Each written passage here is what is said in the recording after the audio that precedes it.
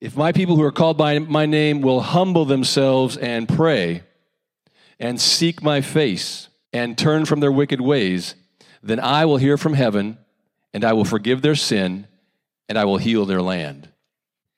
There are 4 actions in the first half of the sentence that apply to you and me. He says, if my people who are called by my name, if that's you, say, that's me. If my people who are called by my name will humble themselves. Who's he speaking to? Say, that's me. So there's one thing, will humble themselves. Well, 2, and pray. Say, that's me. And seek my face. That's me. No, you're starting to fade here. No. See, you're supposed to be engaged in this process. So he said, if my people who are called by my name will humble themselves. That's me. And pray. And seek my face. And turn from their wicked ways. Then I will hear from heaven. Who's that talking about? God. Then I will hear from heaven. That's God. And he will forgive their sins. That's God. And will heal their land. That's God. In the first part of the sentence, there are 4 action words. The action words mean we should do something. And if we do these 4 things, then I will. So that's me, that's me, that's me, that's me. And if there's 4 things are satisfied, then God, then God, then God. And what does he say here? He says, first of all, humble. If my people who are called by my name will humble themselves. What does humility look like? The word used here comes from another word that means to bend the knee or to bow. In Western culture, we don't have this custom of bowing, but some cultures around the world still do. And if you've ever watched movies like Anna and the King, you will see this very action taking place. When the king enters, people bow. His children bow, face to the ground. And that's an action of humility or a demonstration of humility. But the action itself, the action of bowing, is not necessarily a humble action. It might just be one of fear of the consequence of not bowing. We have to keep that in mind. So it reminds me of a mom who was in her car driving her child to school. Little fella, suppose he's sitting in the seat next to her, and she turns and looks at him. He's standing in his seat. He's not seated like he's supposed to be, standing in his seat. And of course, good mothers will tell their child to do what? Sit down. And so she does. Sweetheart, you need to sit down. This is dangerous. If I brake really quickly, you're going to go flying forward. That's not good. And so the little boy's response was not one of compliance. It was a quick no. No! So she got a little more firm and said, sweetheart, you really need to sit down. This is dangerous. I cannot have you stand in the car. And he repeats in a little more defiant tone, no! As she's trying to drive, with one hand, she reaches over with her other hand, the near hand, and of course, takes her child and pulls him to his seat. He's a lot irritated by this event, these turn of events. He sits there just sullen for a moment, and he says, I may be sitting on the outside, but I'm standing on the inside. Is he actually demonstrating humility? And the answer is no. Outwardly, he's giving a show of humility, but inwardly, he told us what his attitude is. And his attitude is still one of defiance. I'm standing on the inside. You ever had children argue with one another and you wanted one to apologize to the other? You need to apologize to your sister. Sorry. They've said the words, but the attitude of a changed heart is not present. As we raise our children and train them, we want them to get beyond just the mere appearance of something and have a heart that is consistent with the action. And God is looking for our hearts to be consistent with the action as well. We just read that God looks at the heart. We could give the impression to everyone in the room that we are humble, but God looks in the inside and says, you know, David, all these people that around thinking you're all just so tenderhearted and humble, but you're being a little tough here, son, and your heart is a little hard. You're being a little difficult with me, right? God looks at that, and He will deal with us kindly, but He will deal with us. He will deal with us firmly. He's looking for humility, and so if my people who are called by my name will humble themselves, who's He talking about? Us. So to say, that's me. He's calling us to be humble before Him. A knee bent outwardly should be a sign of a heart humbled inwardly. And God has called us to live lives of humility with him and with one another. Humility is not a natural behavior that we just extend.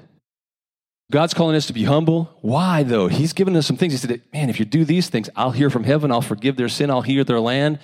It would serve us well if we actually did all four, and one of them starts out with humility. Let's be humble before God. There's a scripture in the Bible says, humble yourself in the sight of the Lord, and he will exalt you, or he will lift you up. Living in this world, we grow up in this environment where we watch how the game is played, and we discover that it's not about humility. As my father would say, it's a dog-eat-dog world. You got to be the bigger dog. If you have to walk on people, if you have to step on people, if you have to lie about people, right? That's the way of the world, and we are in the world. We're not supposed to be molded into its way of doing things, but we are in it, and it gets off on us sometimes. I'm old enough to remember the moon missions. July 20th, 1969, Neil Armstrong set foot on the moon. One small step for man, one giant leap for mankind. I do remember when they came back. The capsule they're in re-enters the Earth's atmosphere. The parachute deploys. It splashes in the water. The Navy's there to retrieve it, to get the men out, bring them onto the ship. And what I remember distinctly about those times, every time there was a moon landing or these men went out of outer space, when they came back and they were retrieved from the ocean, they were put in quarantine. They were taken aboard, and they went behind this door that had a window in it, and they could just look at you through the window. Because in those days, scientists didn't know what was out in space, and so they didn't want them to contaminate everybody else on the vessel until they kind of checked this out. So they went into quarantine. And sometimes the best thing we can do when we go out in the world and we come back, come on, we got that contamination on us. If you're aware that contamination's on you, you would do well to put yourself in quarantine. I need to go to my room, shut the door, stay away from people for a little bit until I'm sure it's safe. Or maybe you need to step in the shower and get that stuff off of you. Because sometimes it gets on us and it sticks. And so we have to get in that environment to remove it so we can go back out and be the God-loving people that we're called to be. That we exercise humility with those in our family, and exercise humility with those in the body of Christ, and even those outside the body of Christ. Imagine that. So he said, if my people who are called by my name will humble themselves, say that's me. And then he said a second thing, and pray. Humble themselves and pray. Now I know prayer comes in a variety of flavors. Prayer means a lot of different things. But one thing prayer means is making requests known to God, or asking God for things, or entreating God in some way. That's how I'm going to look at it here, but I'm aware that prayer means other things as well. Philippians 4:6, it says, do not worry about anything. Instead, pray about everything. With thanksgiving, let your requests be made known to God. So we have this Old Testament say, if my people will humble themselves and pray, and the New Testament says, pray. Pray about everything. Do it with thanksgiving. Make your requests known to God. Another verse in the Bible, James 4:2 says, you don't have because you do not ask. You do not have because you do not ask. And another version says it this way, you do not have the things you want because you do not pray for them. So if my people who are called by my name will humble themselves, will bend their knee and pray. And I would suggest this to you, that if we are not praying people, either we don't see the power in prayer, or perhaps we have the attitude, I got this.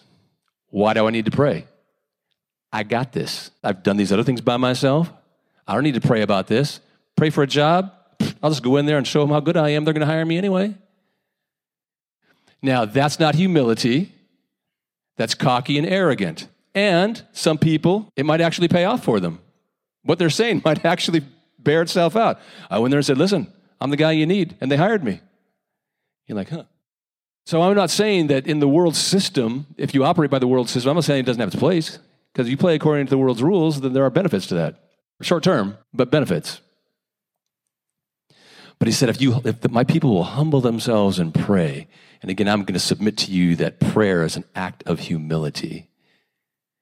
That we actually stop, reflect, and recognize that without him, we can do nothing. So we come to him and we bend our knee and we open our heart to him. We honor him and recognize him for his goodness, his greatness. We thank him for all that he's done in our lives and what he is continuing to do. And then we make requests known to him with the understanding that I can't do this without you. Growing up in America, I heard what probably every child hears. You can be anything you want to be and you can do anything you want to do. I believed it. The problem with it is that I wasn't given a broader picture, so I figured it's all about me, hard work, doing whatever I want to get what I want. And in hindsight, I realized, I did some things that I put my mind to, of course. The more important thing is that God has actually guided my life in the last who knows how many years, and things have gone so much better with him. So much better with him. You know what would be really nice if kids go off to college and they actually sought God before they went? To number one, know if they should even be going. And number two, what do you want me to do, Lord? I'd like to think that young people would pray. I'd like to think that old people would pray. I'd like to think that people in the middle would pray. Seek God. Find out what he wants for them. No matter what age you are, you would do well to seek God. See what he wants to use you for. God has something for every one of us. And he said, if my people who are called by my name would humble themselves, bend their knee, and pray, ask me, talk to me with thanksgiving, I'm going to hear. I'm going to respond. He said, if my people who call by my name would humble themselves and pray, seek my face, and seek my face, and seek my face. Another translation says, seek my presence. It's not about coming to church. It's about seeking his presence and having an awareness of his presence in your waking moments and perhaps even when you sleep. What does it mean to seek something? Well, we know that the human body can go sometimes several weeks without food before it completely shuts down. But it only takes a matter of days without water before the organs in our body start shutting down. And without water for actually a more brief period of time, our bodies will eventually just stop altogether. They'll quit. Water is extremely important. Man, have you ever been thirsty in your life? Like thirsty. I went to work the other day, and there was no water in my lunch on that particular day. And I thought, well, that's not good. By the time I got home, my body said, give me water. That's seeking after. That's craving. That's longing for. The water is a necessity for my life. For this physical body of mine, water is a necessity. How much more is seeking the Lord's presence a necessity for us spiritually? That we would seek after him in the way we would seek after water itself. Psalm 42 says, as a deer thirsts for streams of water, so my soul thirsts or longs for you, O God. If you've ever had a dog, you know what panting is. If you take them out and it's hot, that's how they try to cool down because they don't sweat. And have you ever been to the place you realize your dog's not just hot, but they are thirsty? Then you got to a place where you get them a little cup or a bowl of water, and what do? Man, they stick their muzzle in there, and they make a mess. And they're enjoying that waters. And so the Bible says again that as a deer pants for water or longs or thirsts for water, so my soul longs after you. And so he said, if my people who are called by my name would humble themselves and pray and seek my face, seek my face, seek my face. God said in Jeremiah 29, you will seek me and find me when you search for me with all your heart. I like that. God telling his children, if you seek me, you will find me. This is not a game I'm playing, hide and seek, where I go and really try to hide so you never can discover where I am. If you seek me, you'll find me. If you search for me with all your heart. Jesus said in Matthew 7:8, everyone who seeks finds. This is good news. If my people, say that's me, who are called by my name will humble themselves, say that's me, and pray, and seek my face. And then the fourth thing was, and turn from their wicked ways. And turn from their wicked ways. You might be familiar with the word turn because in the New Testament it's actually related to the word repent. Repent. I used to live in a city that had many churches, and the one youth group in that town, not the one youth group, but one youth group in the town of many youth groups, the name of the youth group was 180. Because repenting is turning around. Repenting is doing a 180. Repenting is changing from the direction you're going to complete opposite direction. If you're living for the devil, that's going this way. You repent, man, you're moving into God now. That's what repentance is. It's a big word that I think a lot of people are confused about. And again, it just means turning. Turning and going the other way. If you've ever driven with your GPS and you missed your turn, it starts talking to you. Take the next left, next left. It's like yelling at you. Left now, left now, left now, left now. Okay, go another quarter mile and make a right. The quickest way to get moving in the opposite direction is to take the U-turn. And it's not to delay or wait until you get down the road. It's to take the next off-ramp. Go under the overpass and get back on going the other direction. Move in the direction of God. So turn. If my people would turn from what? From their wicked ways. Well, if I'm turning from wickedness, then over here must be righteousness. If I'm turning from the lifestyle of Satan or the devil, then I'm turning to the lifestyle of Jesus or righteousness or godliness. This is what repenting is. This is what turning is. So he said, my people, called by my name, 4 things I'd like you to do. 1, humble yourself. 2, pray. 3, seek my face or my presence. 4, turn from your wicked ways, that I will do some things. Now, regarding the word repent, in Acts 3:19, this is from the Amplified, it says, so repent, change your mind and purpose.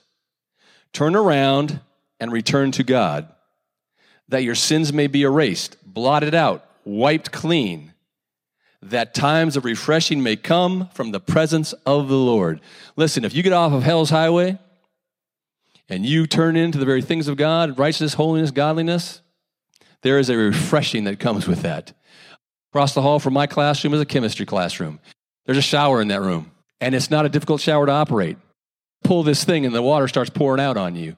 If you're in a chemistry classroom, you happen to get some chemicals on you, or it starts burning your clothes, or it's in your hair, man, you go into that thing and pull that string, and you let that water flow, and wash that stuff out. Man, what is it? It's refreshing. It's refreshing. When we turn from our sinful ways into the presence of God, and the ways of God, the righteousness of God, the goodness of God, the glory of God, the holiness of God, it's refreshing. It's refreshing. This is where I belong. It's not the rat race. It's not the dog-eat-dog world. It's not having to compete and compete and compete and compete, trying to get a leg up on the other person who's going for the same job, trying to outperform, outlast. Just come in the plan and purpose of God. Let him do the heavy lifting. Let him make the way for me.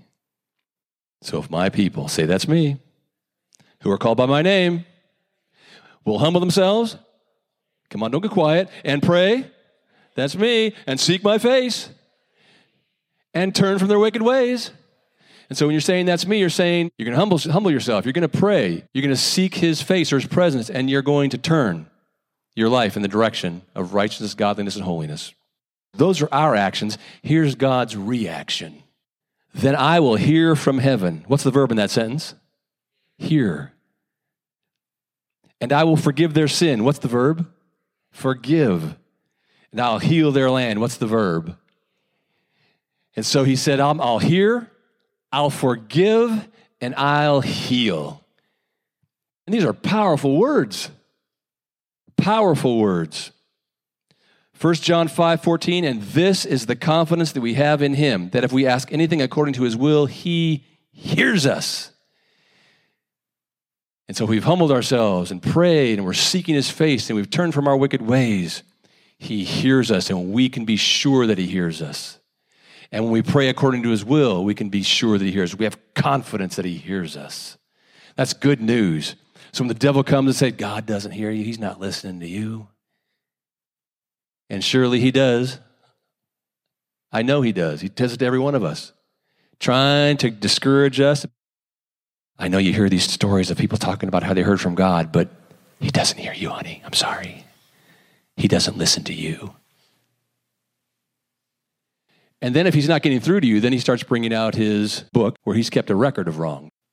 And if you're unaware that God has forgiven you and you've actually sought that forgiveness and you're unaware of that, then you become condemned by this record that he presents to you. And then on March 29th, and then again on the 30th, and boy, April 3rd and 4th and 5th, right, he keeps nagging you. Why? Because he's trying to persuade you that God will not listen to you, you heathen. But he said, no. If we turn from our wicked ways, God's going to hear us. 1 John 1:9, you might be familiar with it. If we confess our sins, he is faithful and just to forgive us and cleanse us from all unrighteousness. This particular verse is not written to non-believers. It's written to people who have already given their life to Christ. That's the beautiful thing that you need to know. If you confess your sin. But I'm a believer. If I sin, that just must be the end of the road for me. Now, he was aware that there would be a perpetual problem while we're in this body, that sin would be constantly nagging us. It doesn't mean we can't get the victory, but sometimes it gets the victory over us. But it doesn't mean we can't walk in victory or live in victory, because we can. But being aware that sin is always nipping at our heels, if we confess our sins to him, he is faithful and just to forgive us and to cleanse us from all wickedness or unrighteousness. If my people who are called by my name will humble themselves and pray, seek my face, turn from their wicked ways, I will hear from heaven. I will forgive them of their sins. Come on. That's good news. And I will heal their land. I will heal their land. And I'll end with this, because this would be an entire other message, actually. And that is that our land needs healed. And I don't mean the soil. I mean our country, our nation. It starts at the small with one believer, two believers, three believers. Our community needs healed. And I don't mean the community of believers here. I mean the community in which we live. It needs healed. Our state needs healed. Our nation needs healed. Our world needs healed. He said, if my people who are called by my name would humble themselves, pray, seek my face or my presence, turn from their wicked ways, I will hear from heaven, I will forgive their sins, and I will heal their land. There are so many people in the body of Christ who want political solutions to spiritual issues. They want this candidate. They want this law. They want this rule. They want the courts. And I'm not saying there's not a place for us to be involved. I'm not saying that, so do not think I'm telling you should not be politically involved. I'm saying that, according to Scripture, God doesn't say, if you vote for the right person, if you get involved politically, if you go and you're involved in a political action committee, if you go to these rallies, that I'll heal your land. He doesn't say any of those things. Because you know what all those are? Works of the flesh. It's back to the beginning. I don't need you. I can solve my own problems. And that's not humility. That's cockiness and arrogance. I got this. You vote for me, I'll solve your problems. I'm the guy. I'm the man for the hour. And the truth is, our nation is in desperate need of healing, but it is a spiritual healing that needs to take place. And this healing is only going to come through people in the church who are going to humble themselves and pray and seek after God's presence. Call down the anointing of God. Some people want to call down the fire of God, but the fire they want is to consume evil.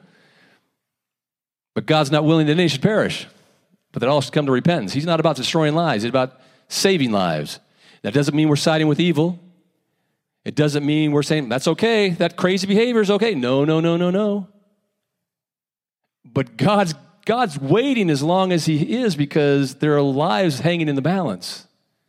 And all we see is evil. And come on, Jesus, come back. And he's saying, but are you unaware? The fields are white. The harvest is ready. Don't keep calling me back right now. Pray ye the Lord. Come on, back. He goes right there and he says, pray. Pray ye the Lord of the harvest. He'll send forth laborers into the field. To do what? To bring the harvest in. That's inspired. That's God speaking to you and me right now. Guaranteed. I want him to come back as desperately as some of you do.